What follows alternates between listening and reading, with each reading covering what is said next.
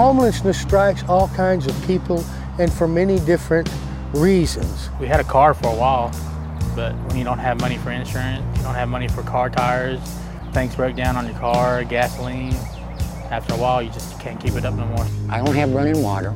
I don't have electricity. You know, things happen in your life and you can't change it, you know, so you get locked up. My mom always said she had gypsy blood in her. All right, I take after her. I can live on the street if I have to, you know, and survival.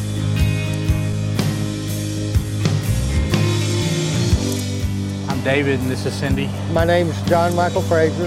I'm Robert John. My name is Mark and I'm a member of Church Under the Bridge.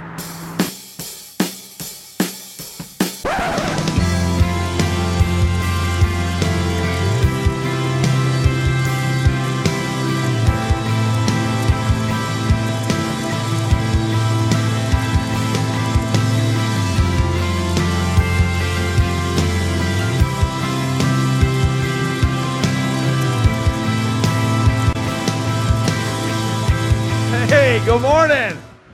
What a gorgeous day. My name is Jimmy Dorrell. I'm the Executive Director of Mission Waco and also the pastor of Church Under the Bridge. Church Under the Bridge is a congregation of about 300 people that really began as a Bible study under the I-35 and South 4th Street Bridge.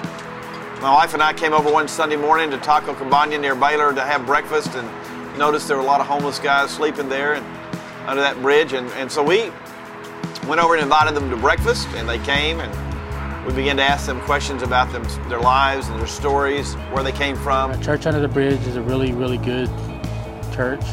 I love it because they don't care what walks of life you come from, what footsteps you walk. They forgive you, they accept you. They're there for one reason, and that's to bring you closer to God. I give it all praises, man, in every aspect. Very spiritual people. You know, somebody that don't even know you to come up and hug you and say God loves you, everything's gonna be all right. Just keep your head up. Friends, our friends. That's just like the Church Under the Bridge. You can find a friend down there, and they're that tight. That tight.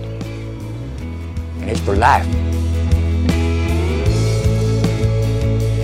The church is about relationships. The church is the family of God.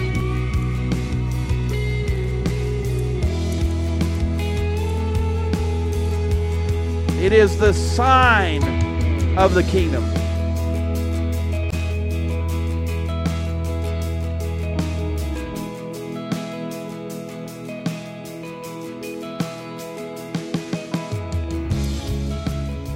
As I went down in the river to pray, studying about that good old way. Jimmy Dorrell's a really, really good guy.